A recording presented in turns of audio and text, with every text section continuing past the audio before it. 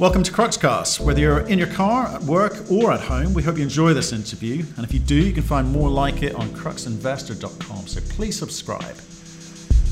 We've got about today with Mark Chalmers, CEO of Energy Fuels. Wanted to catch up with regard to the sustainability report that they put out just before Christmas, and also the refreshed ATM. And if you want our thoughts on that conversation, those topics, and the company itself, and of course what they're doing in the rare earth space, you can find that at cruxinvestor.com/club. Where you can also find detailed company reports. There's commentary from experts from around the world on a variety of commodities and companies, which are exclusive to the club. There's also training videos on there to help you get a little bit better at doing diligence on your investments.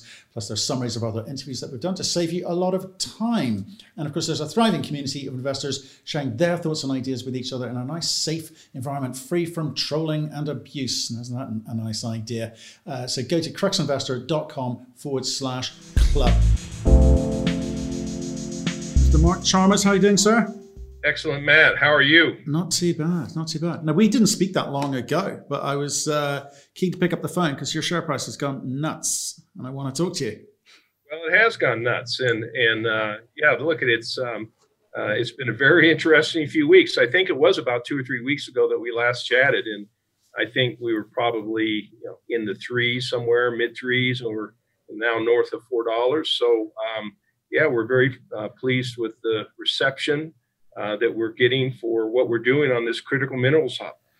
Well, there you go. I think, and again, part of the reason I want to speak to you, I want to sort of understand this story, because you laid out some of the stepping stones for us at the end of last year, some of those things that you were looking at, and I know it's only been a few weeks, but you're having conversations with some partners, you're having conversations with the US government, you're seeing what's happening in the marketplace, and you've talked to us about your ambitions with regards to tackling this kind of critical minerals hub, which I think people are talking about.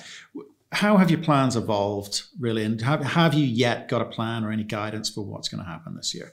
It's evolving very quickly. I mean, you're aware that we've got this long history as a uranium producer, the largest producer in the United States. We've got inventories. We've got the only primary vanadium plant, and we produce vanadium. So as we move into the rare earths, this whole concept of how we're packaging it up, the critical mineral hub, I don't know how I can get any more excited about that, man. It's necessary. The government recognizes it. I think investors recognize it.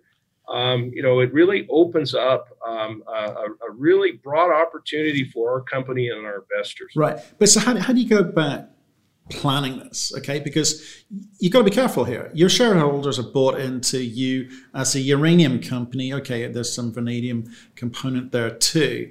I mean, are you leaving that behind? Or are you going to focus just on the rare earths component? No, we're not leaving it behind by any stretch of the imagination.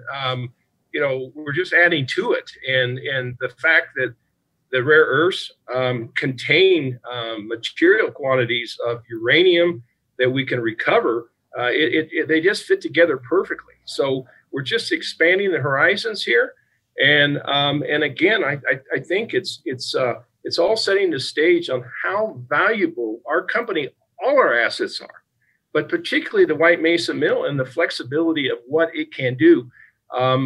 Recently, we released our sustainability report, and if anyone hasn't seen that or read that, I would ask them to do so, because it shows just how powerful Energy Fuels is when it comes to improving the environment and recycling a lot of materials that wouldn't be recycled otherwise. So please take a look at that.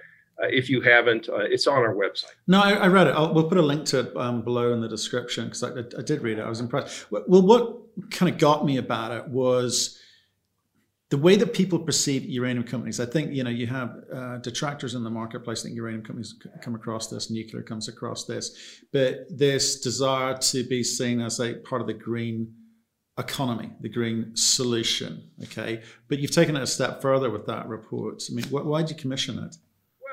It's very common now for companies, particularly as they get larger, to be doing sustainability reports.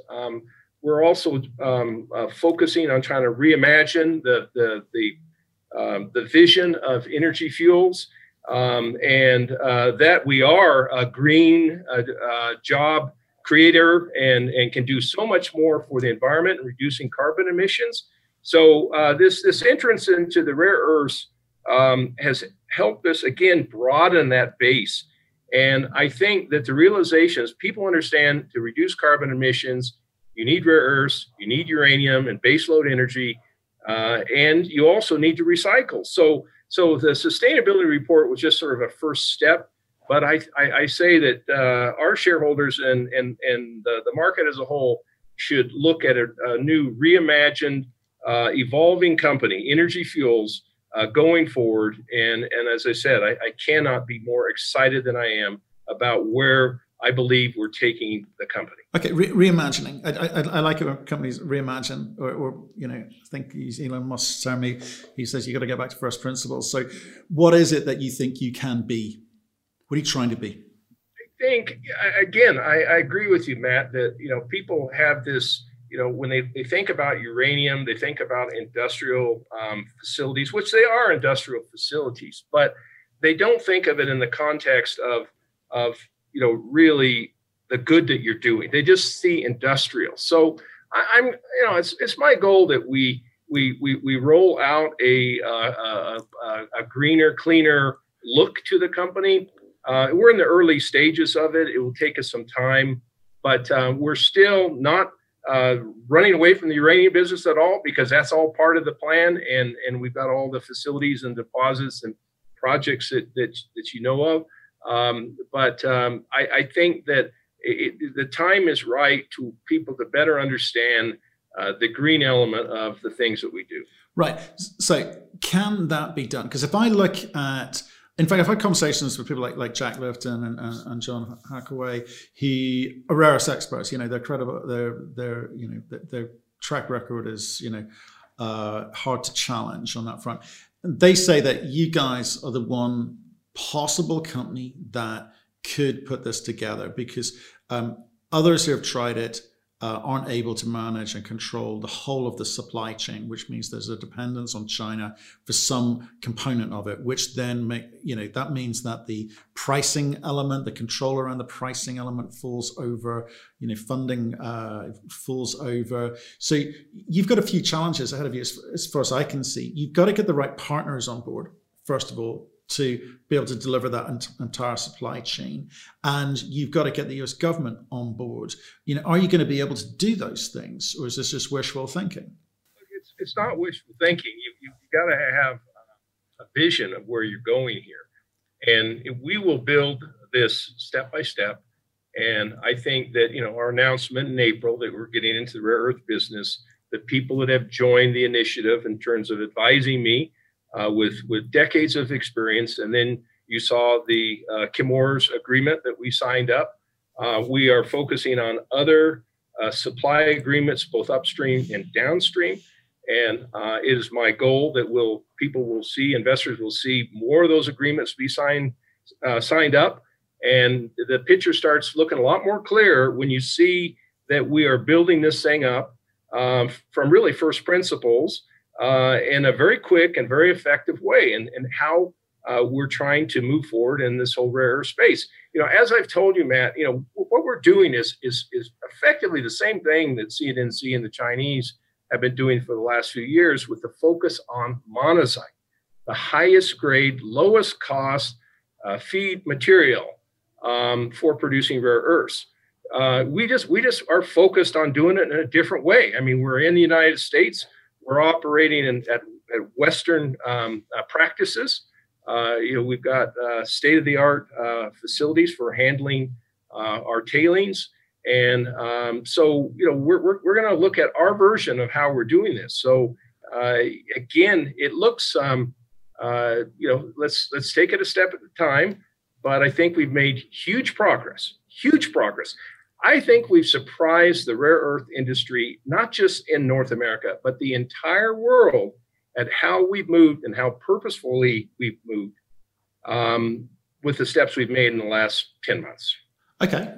But I do buy that because you have moved extremely quickly and brought some partners on board, which like a lot of people have heard of, like Neo, etc. But here's the other bit that people are going to be, who are new to this, are going to be looking in and thinking and going, hang on, if I look at these huge lakes of dirty pollution in China, where they've been producing rare earths, but at a cost, how can you assure them that you're going to be able to process this monazite for, hunting down the NdPr component of it in a green way? But talking green and being green are two different things. Are you going to be able to deliver? First of all, our facility is located in the United States. It's regulated by the state of Utah. It has a long history, a very clean track record of the way we've operated for the last 40 years. We're very proud of that. It has these state-of-the-art disposal cells, the RCRA cells, triple line, designed for 1,000 years. And look, we're looking at how we can kind of rebadge that in a more maybe better optical way. I don't think that maybe over the last 30, 40 years, I think that the uranium industry and the nuclear industry hasn't necessarily had the right optics. And the one vision that I want to leave with shareholders and people watching this video is, if you look at the new small modular reactors and you look at the buildings that they're talking about, they're very modern and they're very clean, and they just don't look industrial like they used to. So I think that people are realizing that the aesthetics of how you package and present what you're doing is an important element, because people look at industrial facilities and they say, well, it's just an industrial facility and it might be bad. Not necessarily bad, it's just the vision of it that it leaves sometimes. So look, it's early days. Watch this space. We'll be seeing how we can go forward here on all fronts in a very holistic way, but also hopefully a very pleasing vision for the future of creating green jobs and reducing carbon emissions. Okay, you announced an agreement with Chemours on some monazite. It was a good solid. It was a 3-year agreement, I believe. What does that look like going forward? How do you grow this thing? I'm sorry to focus on the rare earths component, because I know the uranium market is going crazy at the moment. I think the expectations, across the board, because the supply demand story are absolutely there. But we've talked about that previously, and we know how you're positioning yourself, and I'm sure we can talk about it again. But just today, on the rare earths component, where do you see, or do you see your ability to actually grow and get more and bigger deals with people like Chemours? Yeah, that's the plan. We need to scale this up. The Chemours deal is a 3-year deal. It's relatively small quantities, but I believe Chemours thinks that they can flex this up maybe 2.5 times over time. It is a very, very good first step. It allows us to basically test out the mill as we went from the laboratory scale to the 1-ton scale. Now we're kind of moving up to about 20-ton scale, and early in the new year we're going up to 500 tons or so. So we're able to scale it up with in a very controlled way, so that we can better understand things like reagent consumption and recoveries. But we plan for other feed, and we need other feed. And when we made the announcement with Chemours, there are other people that are phoning us up or sending us emails and saying, hey, would you consider our monazite? And we're looking at these things as we are looking at other steps of the supply chain, at least into separation, some of these other steps that we don't have those capabilities right now. So it's, as I said, it's a very similar. The Chinese don't have the monazite mines. They basically opened for business and people showed up. And I think they had somewhere in the order of about 50,000 tons in 2020. I don't know the exact number. We're trying to see what sources of monazite are out there. And as I said, it's a known fact that monazite, the heavy mineral sands material with the uranium in it, and I want to emphasize, we recover the uranium. This is a uranium ore for us. With this material, it is some of the best sources of rare earths out there in the world, and that is a known fact. So we think that in itself is a substantial advantage, and also considering the fact that White Mesa is fully constructed, operable, permitted to handle these materials, and it's ready to go right now. It's interesting to me because we've spoken to a few fund managers looking at you a little bit more closely now, and they're comparing you to the Lynases and the Mountain Passes, or MP as it is now, in terms of what they think you could be. But to do that, you're going to need to, say, address the volume of contracts, the volume of feed with monazite presumably coming in here. But you're also going to need to demonstrate not just the extraction technology, but the processing technology and further along that supply chain. What are you doing about that? Well, we're aligning with people with the long history and skill sets to take these next steps. We've mentioned, with our relationship with Neil and Constantine and his team and Jack Lifton and Brock O'Kelly, we are looking at the next steps of separation with some of the world experts on that front. So when I've said this before, if people say we don't have the expertise to do this or don't have the knowledge, that's baloney. We do, and we're securing that. We know what we don't know, and I've said this many times to you on your show here. I think that what we're packaging ourselves, that we're moving smartly, we're moving purposefully. We've got the right people aligned. We've got the right facility in the right place, and we're looking at the right sources of material to get the best outcome possible, the lowest cost outcome possible, and to be as world competitive as we can be. And I don't think anybody can challenge us on the direction we're going in that regard. We still have work to do. Hopefully people are watching each of these moves we make because they're very purposeful, very focused for a specific reason. And it is our goal to be a significant world producer in the order of magnitude of the Lynases and the MPs in due course. Right. Okay. I know that.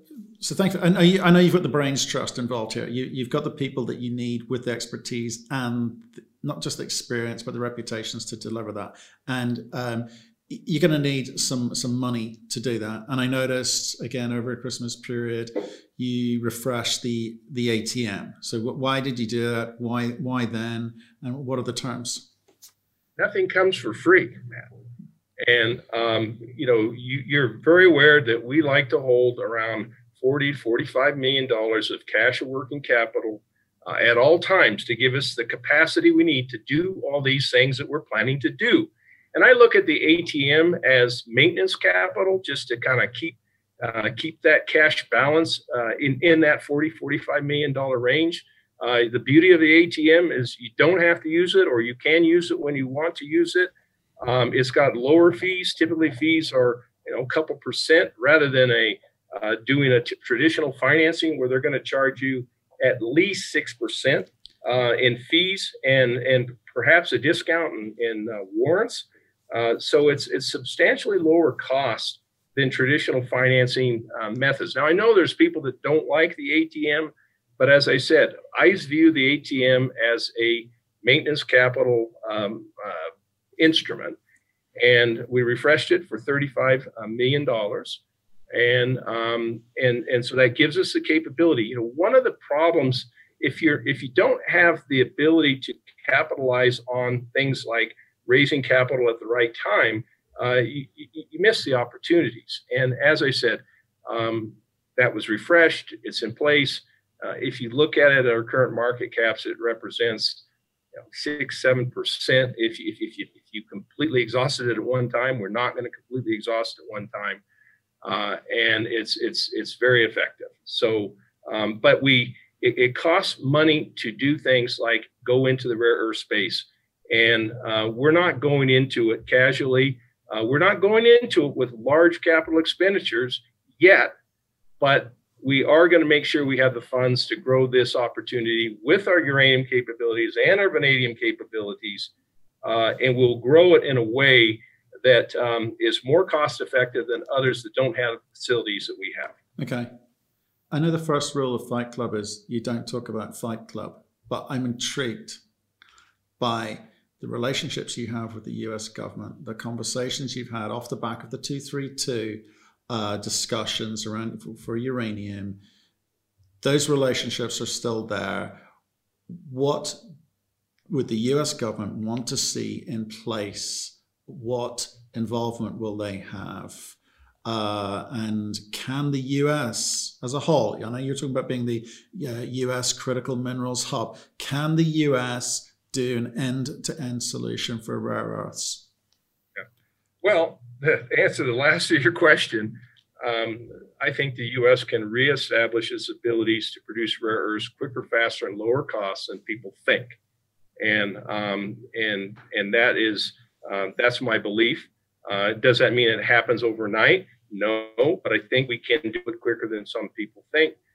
So that's our main focus. When it comes to the government, yes, we have a lot of relationships in D.C., particularly through that Section 232 and the Uranium Nuclear Fuel Working Group process. Many of those people also have a big focus on the rare earths. So if you go back a couple of years, we weren't focusing on rare earths. So a lot of these people now understanding the capability of White Mesa, now that we've opened it up for other critical materials, they're very excited about that. So I think it's again, something we will build on, but we're going to build on it by doing what we say we're going to do. We're doers. We're not promoters. I've been doing this, at least the uranium business, Matt, as you know, for 45 years. I have done projects all over the world, in Africa, Australia, Kazakhstan, Kyrgyzstan, United States, in situ, conventional, byproduct. So we're doers, and I'm very, very excited about the team we have around us, both internally and externally, how we're positioning, our balance sheet, and our ability to move forward quickly and smartly, as I said earlier. Okay. So I'll ask it more simply. Is this something that the US government wants to see in place? Yes, it is something they want to see in place. The thing and we're doing, well, certainly our relationships with the U.S. government. We did this initial study for the coal-based resources rare earth project that we submitted our report on that. Incidentally, just at the end of the year, there's another phase of that that's coming up. We'll see if we get awarded that or not. I think we have a reasonable chance because I think we prepared a very well thought out and technical document in that regard. And the U.S. government does want to reduce dependency on critical materials. But at the same time, when you deal with the United States government, you kind of have to move at their speed. We're probably moving quicker than that, but we're certainly going to be open for any support that we get with the U.S. government or other countries that are partnering with the United States government to reduce dependency on critical materials. And that includes countries like Canada and Australia and Europe. So as I said, let's take it a step at a time. But 2021 should be a very exciting year for us as a company. And as I've said before, I don't think there are any peers of Energy Fuels. There's nobody that's doing the uranium and the rare earths and the vanadium and some of the recycling that we do, or the land cleanup. So there is no peer group for what we're doing. And again, this is where we're really going down some sort of uncharted waters here. I think the Chinese are the closest to that, but we'll be doing it our way in the United States of America. Mark, I love the reimagining of what it is that you are, what you're going to be. I look forward to, hearing the story throughout the year and seeing you deliver on what you say you're going to deliver. Appreciate your time today. We'll speak again soon. Thank you, Matt, and I look forward to our next chat. Thank you for listening. If you've enjoyed the interview, why not subscribe to Cruxcast or our website, cruxinvestor.com, and of course our YouTube channel, Crux Investor. Plus you can catch us most days on Twitter and LinkedIn. We really love getting your feedback, so please keep it coming, and we'll speak to you again soon.